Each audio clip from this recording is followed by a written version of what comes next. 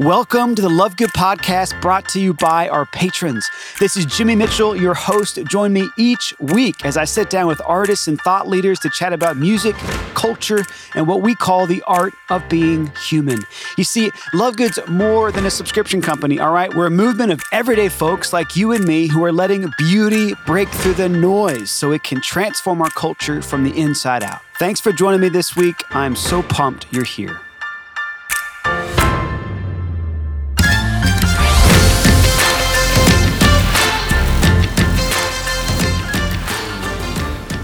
What's up, everybody? Today I have the privilege of sitting down with an old friend, singer-songwriter Kevin Heider, all the way from Dayton, Ohio. He spent about 36 hours with us in Nashville, really only a few weeks ago, to record back-to-back podcasts. So this is exciting. This is the first of a two-part series with Kevin. He also was part of a massive fireside sessions recording that we did with some other amazing artists like Jenny and Tyler, artists like Stephen Day, Jillian Edwards, and that means there's a lot of great new live music videos coming out soon. But we also hosted a live stream concert with Kevin that we have not released yet.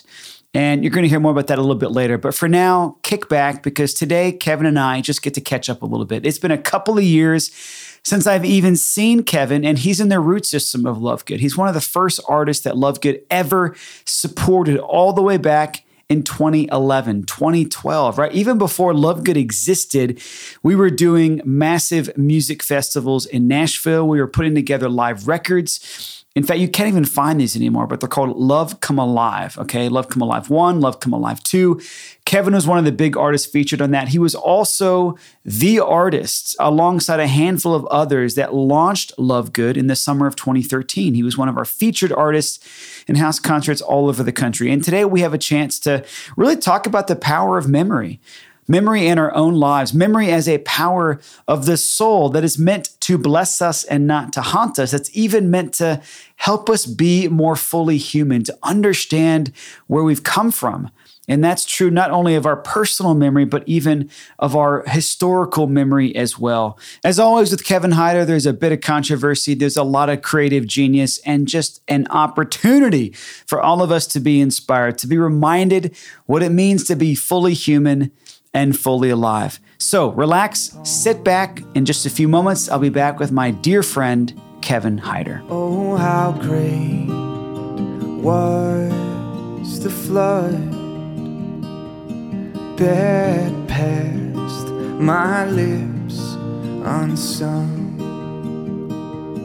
like a newborn babe's first taste of life.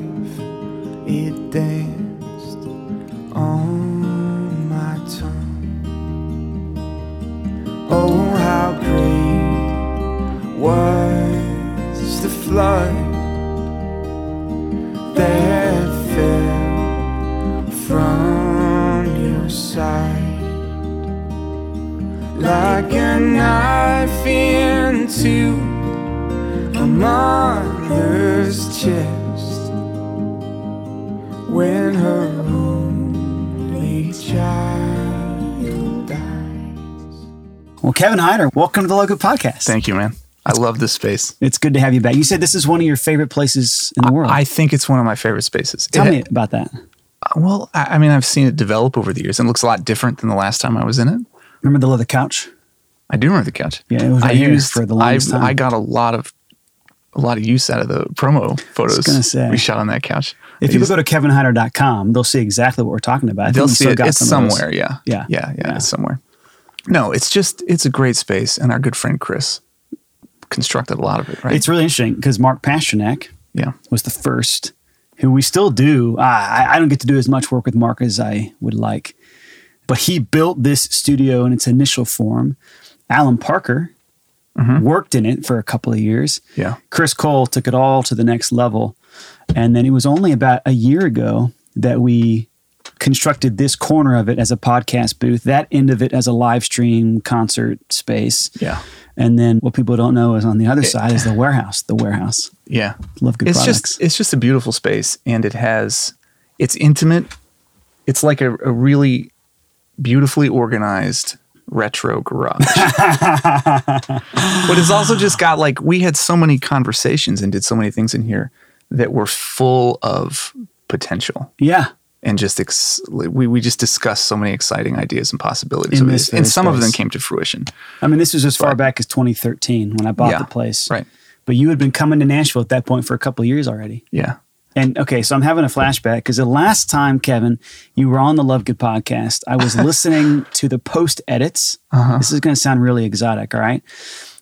On a drive from Barcelona, Spain to Andorra. Do you know what Andorra is? No. Andorra is this itty bitty little country between Spain and France that pretty much just has ski resorts in it. I was in Barcelona for a conference. I was speaking and enjoying some time with friends afterwards, and I had a couple of days to just go skiing.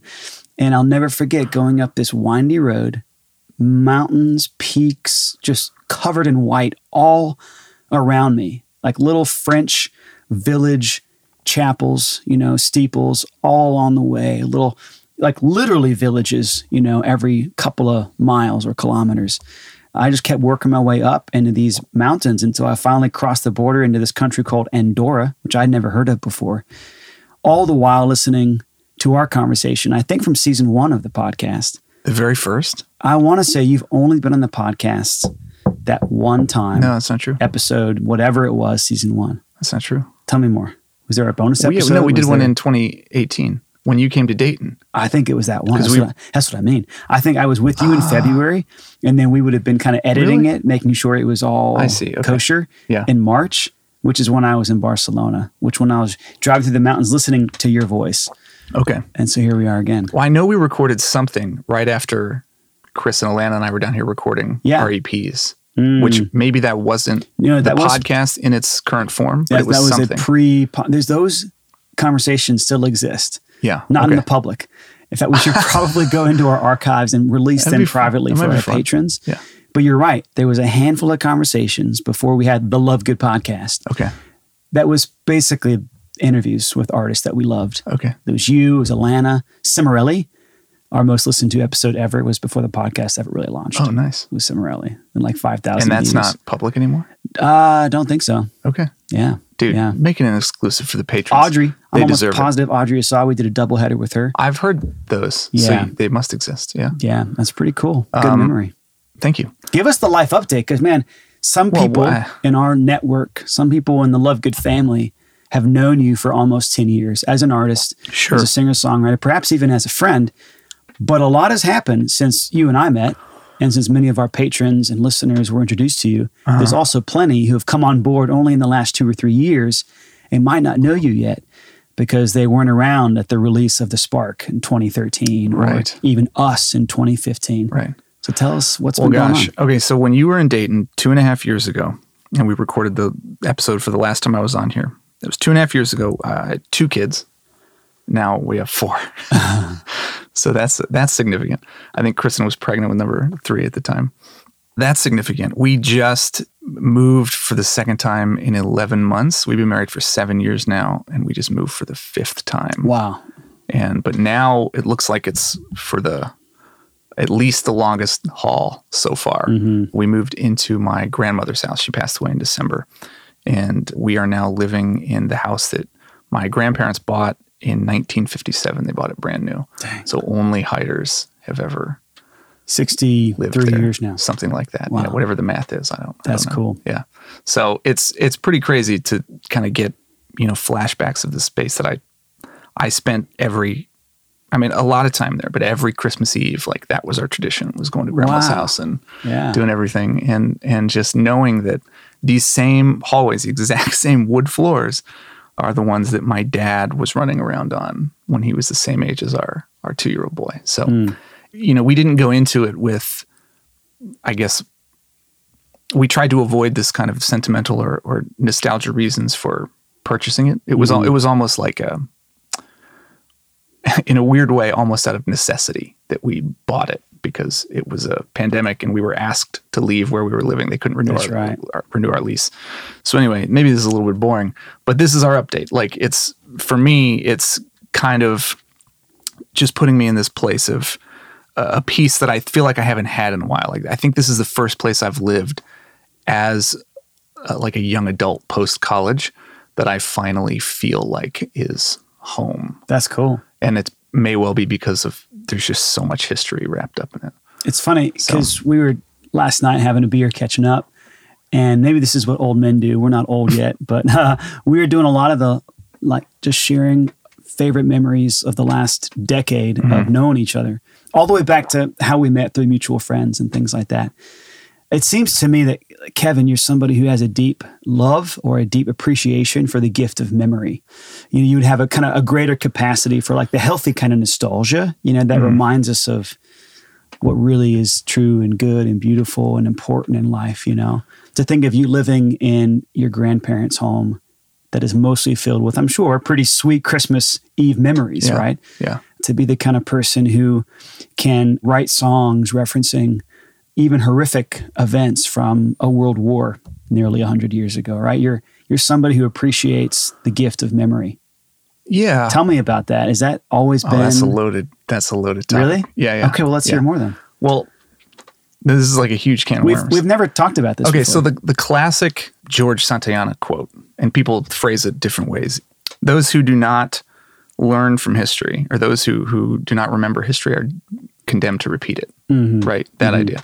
So there's multiple ways to look at this. You can look at this as the positive and the negative. And I think this is where I'm inclined to take it, because you addressed, writing songs about how my family means so much to me, and the songs that are just basically a collage of family memories in conjunction with songs that address topics like human trafficking, modern day slavery as it exists. I wrote a song about the atomic bomb, which I never thought I would do. Just an old wake, man. Yeah. So, I the good, the bad, the ugly, if all of these things are memories that they need to be remembered and examined through kind of the proper context. And so this quote from George Santayana, that those who do not learn from history, those who fail to remember history, are condemned to repeat it, right? This is a fact of history that in Mein Kampf, Adolf Hitler's book, he referred to the greatest example, the greatest model of as the U.S. government's relocation of Native Americans to reservations. That was the model that he used when he was moving the Jews into the ghettos. And so, to remember this fact of history, like to remember the injustices of history, and to always make sure that we remember them in their proper context and in their proper light. Anybody can learn from history. It's just like, what lesson are you going to draw from it? Are you going to say, this was good, this is what I want to do? Or are you going to say, no, this was not good, this was not just, Now, so in the corollary of that is to seek and to find memories where beautiful things have occurred that we have experienced, whether it be the love and the support of family, or just the image. This, weirdly enough, I've only seen it a handful of times, but it flashes across my mind at random moments. The image of that man in Tiananmen Square, who just stands there with his arms open, and like he's got like a jacket on his arm or in like a backpack or something, and he just stands there in front of a tank. Like just people who are willing to do that. Like there are moments of beauty in the midst of all of the madness, and all of it, the good, the bad, the ugly, needs to be remembered so that we can, I guess, properly order ourselves as individuals and like where we're going to go as a collective. It was interesting. Were you expecting any of that? No, some of it, it, because I think it was probably about 11, 12 years ago that a different Pasternak, not Mark, but Adam, an old friend of mine from my days at seminary, he walked up to me one morning like he just had the most profound insight of his entire life. And he said, Jimmy, it's almost like this entire thing that we call the Christian enterprise can be summed up with one word: remember. And so it's funny, I've always thought of that in the context of faith, like remembering where we've come from, remembering what God has done for us. Because actually I can live in a lot of fear and anxiety if I forget who I am, if I forget, the most essential part of me, which is my relationship with God, right? But I think this really plays itself out in a lot of areas of art and culture. very powerfully and very necessarily, I think the artist has a particular responsibility. And I say with that comes a privilege, right? Of helping us not forget. Sure. You know? And I know that you've always done that, particularly in areas of social justice, but also in areas of, I would say, profound theology, even if it's subtle. I think there's a reason that I will forever love Little Child Don't Cry. That sounds so silly, right? Well, you know what's funny about that song is, so I wrote that during my semester in Austria. Yeah. And I don't know if I've ever told you this. You know, I've been there twice now. I know.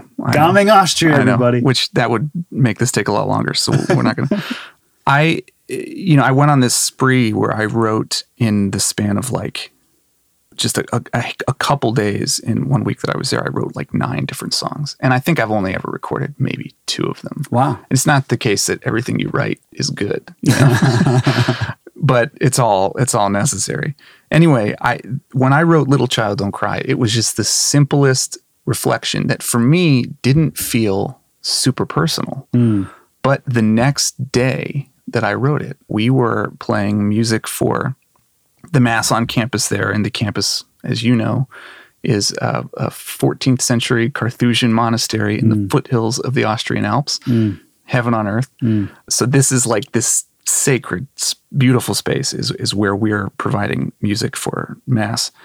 And I had just written this song at like 2 a.m. the night before. And Father Dave Pavanka, who's now the president of Franciscan University of Steubenville, he, in his homily, just started telling the story about this class of kindergartners that was asked to, or first graders maybe, to write letters to God, and they could say whatever they want. And he told us this because he wanted to illustrate one letter. And the letter was from a little boy named Johnny, and it just said, "Dear God, I need more love. Johnny."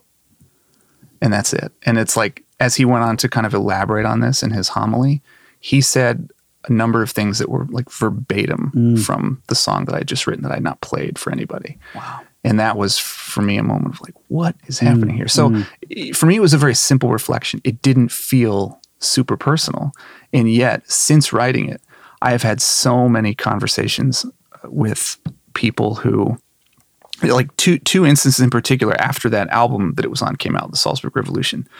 Within the span of 1 month, I had 2 people who I didn't know, but I had mutual contacts with, sent me messages on Facebook saying they were listening to that song while they were driving and they had to pull over because they were sobbing. And in one case, he didn't necessarily go into the reasons, but in another case, is this woman who her father had died when she was very young, so she didn't really remember him.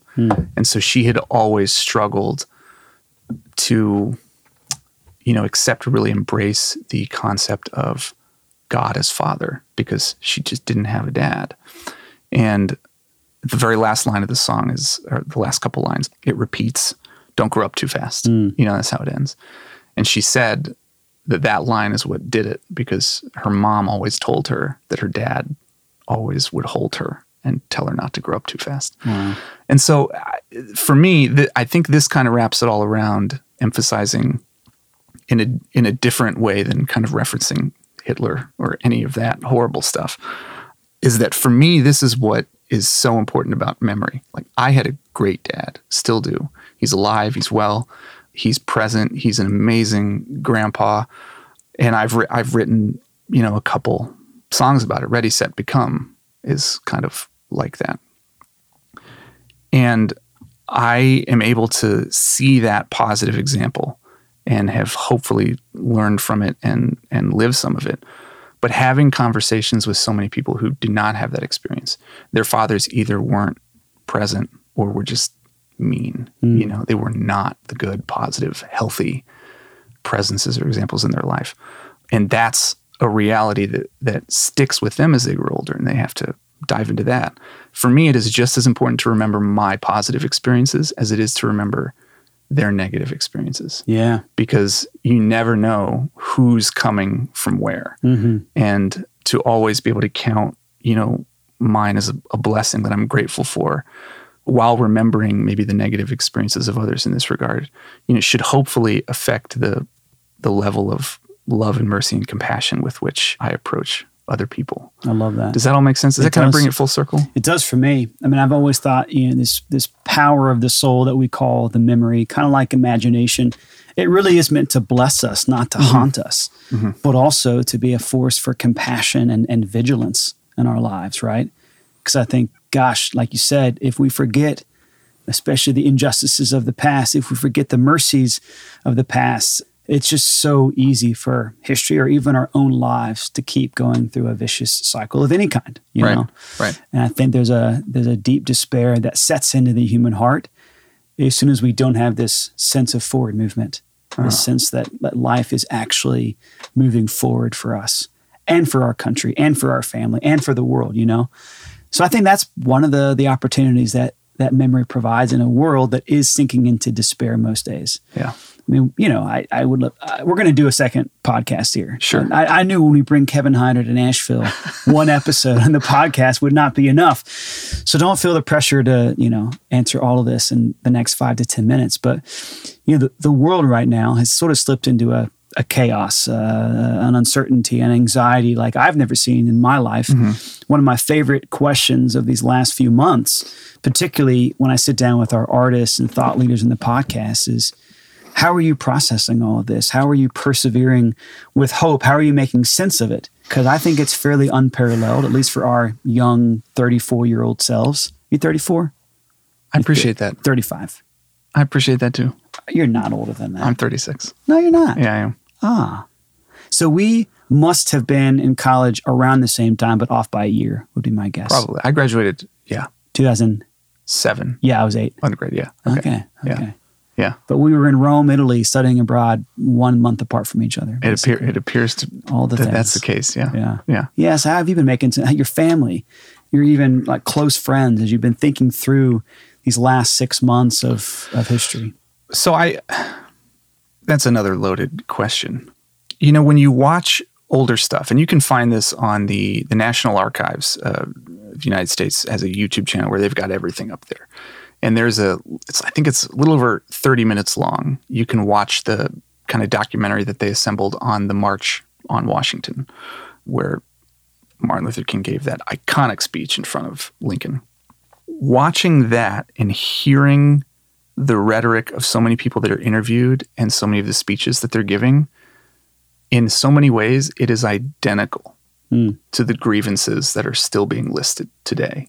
So when you watch old news clips from the past 5-6 decades, whenever an injustice involving race occurs, and you listen to what the loudest voices are that are being projected, the rhetoric is strikingly similar and unchanging throughout it, which signals a number of things. One of which being that we are very slow to improve. We're very slow, some of us, I think, to take grievances seriously and to find, I guess, lasting solutions to them, if that makes sense. And so I think for me, I'm not trying to like preach or get on a soapbox or anything with this. So I think for me, being able to kind of, I'm someone who I'm inclined to like dig through the archives, and like I'm super fascinated by history. And so being able to see these patterns that exist throughout it are helpful to me because it shows me where in times of trial or struggle when injustice is occurring and people seem to have very legitimate grievances, it shows me where those have always existed. So have movements of hope and movements for peace. And so being able to that helps me, try to make more of a concerted effort to be more of a calming or hopeful or peaceful presence amidst the yelling on social media, if that makes sense. Which is where most of it happens now, because we can't really go out. It's funny. And yell at each other in person. Even if we could go out, I mean, obviously certain parts of the country are more open than others. Where were these debates primarily happening? College campuses for sure. I wouldn't say coffee shops, although that's become a huge kind of third space for the world. I think that was part of the genius of Starbucks 20 years ago, is they recognized there was this need for people to have a space beyond home and work, Right. But I would say coffee shops are places of profound political dialogue and debate. College campuses for sure. But this is my big question. Have we let social media become the platform of our generation, even apart from a pandemic? And I just wonder, is this even remotely helpful or healthy? You know? Yeah, I would say a broader question would be the internet as a whole. Sure. And I would recommend to you the podcast Rabbit Hole. Is entirely about what the internet has done kind of to our brains and to the discourse. Yeah. So I think it's definitely has become more so since, you know, most people went into kind of this self-quarantine mode and started working from home, because, you know, people don't really have phone conversations as often anymore. So unless they're getting on Zoom or whatever and discussing this stuff with friends, which I don't know how often people are actually doing that, then it seems like the main space that we can be quasi-socially distant is on social media. And I don't think it's good. I mean, the written word is you lose all body language. And I've always think that, like, even with, you know, one of these masks. I know. One of the worst places you can go is the YouTube comment section. Yeah. Like, it's it's horrible. Yeah. What I've always thought was at least better about Facebook, and in some cases Twitter, is that, like, with YouTube, all the usernames is generally anonymity. Like, you create a screen name and it's almost like you're a different character and you can say whatever you want and there are no repercussions. Screen name, that takes you back to the days of AOL. Yeah. Instant Messenger. Yeah. Were you with Facebook, doing that in middle school? Were you coming home every day, instant messaging your friends on AIM? Yeah, with a little dial-up. We just dated ourselves, but man, those were good days. And getting the CD in the mail that gave you like 96 free hours of AOL. Yeah. CD-ROM. Gosh. Yeah. CD-ROM, yeah. Wow. But that was the one thing that I did always like about Facebook. At least it's not a negative, is that there really aren't avatars. It's your name. So what you're saying is representing you, which, as we sometimes see, really comes back to bite people when they say something that they shouldn't. But it's also like, there's still that level of humanity that is removed, because I've had, or at least seen, conversations between people that are just full of vitriol. But when they get together, there's none of that. And how much of that is me reading into someone's comment, because the written word comes with no inflection. Whatever inflection is there, I am assuming, based on my experiences with this person or based on my mood when I'm reading it, right? So much of what we say is body language. And when I can sit across from you, and if we're having a disagreement about something, like, we're both going to recognize that in our beings and use it to kind of maybe like temper ourselves or choose more carefully what we say. Yeah. But even then, if I say something to you, I can't edit it, right? I have to either walk it back or say, hold on a minute, and take some time and kind of correct it. That's and right. Say, I shouldn't have said that. Like, I have to apologize for it. With Facebook, you have every opportunity to edit what you say before you say it. And it seems like people don't. Yeah. And I think it's because that level of humanity is removed from the discourse. And so everybody, whether they like the term or not, in some sense, everybody virtue signals.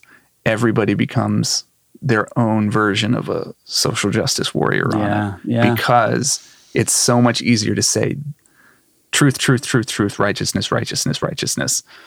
That's it. And you just, the tone with which you say it is, almost seems irrelevant. I don't know. It's easy to throw a proverbial virtual punch and feel good that you did it. It's a good point, though. There is no tone, when you're behind a screen, right? Any more than there is all inferred or the written word, right? And this has been kind of my biggest grievance, sorrow, sadness. The last 2 months working in a high school down in Tampa now. Is, I'm having to memorize people's names and faces based on what their eyeballs and hairstyles look like. There's so much of our humanity that does actually express itself, from the nose down. Yeah. Like, you start to imagine what people look like from the nose down, and then you catch them at lunchtime with the mask off, and you're like, no. Yeah. And it's true. That's just not what you pictured at all. I'm eager to get out of this time period that we're living through, where there's a lot of humanity that is being stripped away, you know, at times for good reason, but other times for, I think, agendas that to this day, I mean, I just hate to be the one responsible at the end of time for some of these things that, you know, we're now turning not a blind eye to, but just, you know, I've kind of gotten used to riots in the streets at this point. I've kind of gotten used to masks at the airport. Like, I'm getting used to having a far lower expectation of what humanity is meant to be. I'd hate to stay in this place for too long and to think that this is now a new normal, you know? Yeah. Yeah. I think it's, I'm trying to think of how I would word all that. How can I, like, for example, like, I cannot imagine not being able to sort of know Kevin Heider 10 years later. In this conversation, we're 3 feet apart. We're breaking some rules here, you know? Neither of us are wearing masks. Yeah. But we're also kind of... Right. The our COVID germ particles trajectory is triangulation. You know? But it just gives me a ton of joy, as I mentioned last night when we were catching up initially, just to commune with an old friend and your brother. And I think so much of that is missing in our world today. People are desperate for communion. They're desperate for relationship. They're desperate to climb out of their isolation and their own kind of personal frustrations. And at this point, you know, we've got an opportunity to keep the communion going. Yeah. Episode 2 or whatever this next one's going to be in the numbers. And so I don't know how to land this plane, Kevin, but I'm really excited to have you back. Can I try? Can you try? Try to land plane for part 1? It's always. Okay. I feel like this is a hopeful or positive note. Let's hear it. And I feel like it might tie everything together. What I miss is being able to smile at people. Yeah. And that might seem cheesy, but like, I know how tough it is to have like a kid anywhere with you in public, like in a grocery store. They want to get out of the shopping cart, right? Yeah. They want to walk, but when they do that, they rip everything off the shelves. They can't control themselves. They fuss, they whine. It's horrible. And so whenever I'm at the store and everybody's got a mask on and there's somebody with a kid and the kid's being a little difficult and you can kind of see it in their eyes, you know, I always try to kind of smile real big at the kid and smile real big at the parent and to like kind of just remind them with my eyes and my smile, like, this is a beautiful thing you're doing. I can appreciate that now because I don't have one of those with me right now. But even just like anybody that I pass at the grocery store, just to like, I've caught myself doing this a dozen times in the last month or two. Just like I see someone, you make eye contact and I smile at them real big because I just, you know, want to be like, maybe this will make your day better. And they have no idea that I'm smiling. Because I can see your smile lines right here. Maybe. Hopefully. Maybe. But I got glasses on sometimes, so that obstructs it. Anyway, it's just that simple act of like not being able to smile at people, not for them not to be able to receive that little token or gesture of joy is strange. And to be honest, and I'm looking forward to that. To bring it full circle, like that little smile, that little expression of love does help trigger people's memory that they are in fact loved. Maybe not as deeply and profoundly by you as you'd want to communicate by way of a smile, but it's giving them a reminder, you know, of the profound memories of being loved at other points in their life. One memory that to anybody else might be completely insignificant. When I was living in Baltimore, I pulled up to a stoplight. There was a crosswalk. It was right near Johns Hopkins. Beautiful sunny day. I'm not necessarily in a good or bad mood. I'm just kind of sitting there waiting for the light to change. And this woman starts walking across the street and she looks at me through my windshield and makes eye contact with me. And she smiled at me like she was just legitimately happy. Mm-hmm. And it just made me smile back. And I remember just instantly feeling joy. And like, I still think about it. I still see it.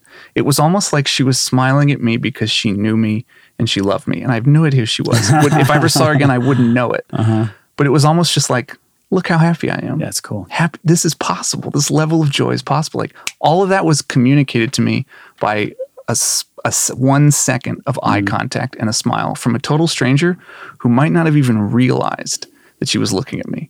She could have been in some other world, in some other memory with some other person in her mind as she's walking across the crosswalk. Yeah. But it was like, it hit me in this way of like, true joy is possible.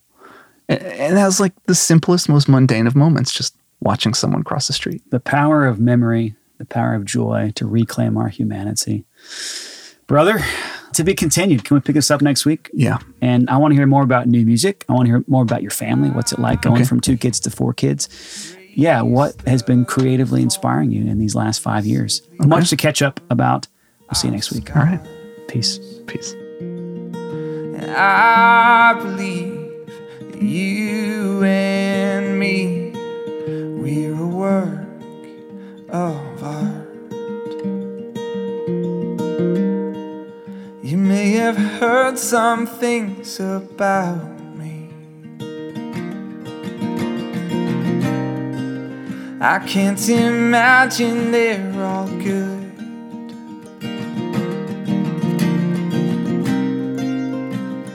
Oh, but please believe me when I say my love. I've been waiting for you.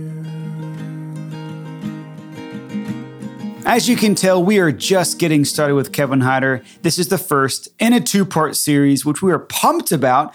And you know what? It's really never too soon to claim not only your front row exclusive access to the Kevin Heider live stream concert that we're going to be hosting in just about a week, but to get your meet and greet access with him as well. So head over to lovegoodlive.com. If you've never done this before, this is your way of getting not only on our email list, of not only getting the immediate reminders when we go live with Kevin Heider, okay?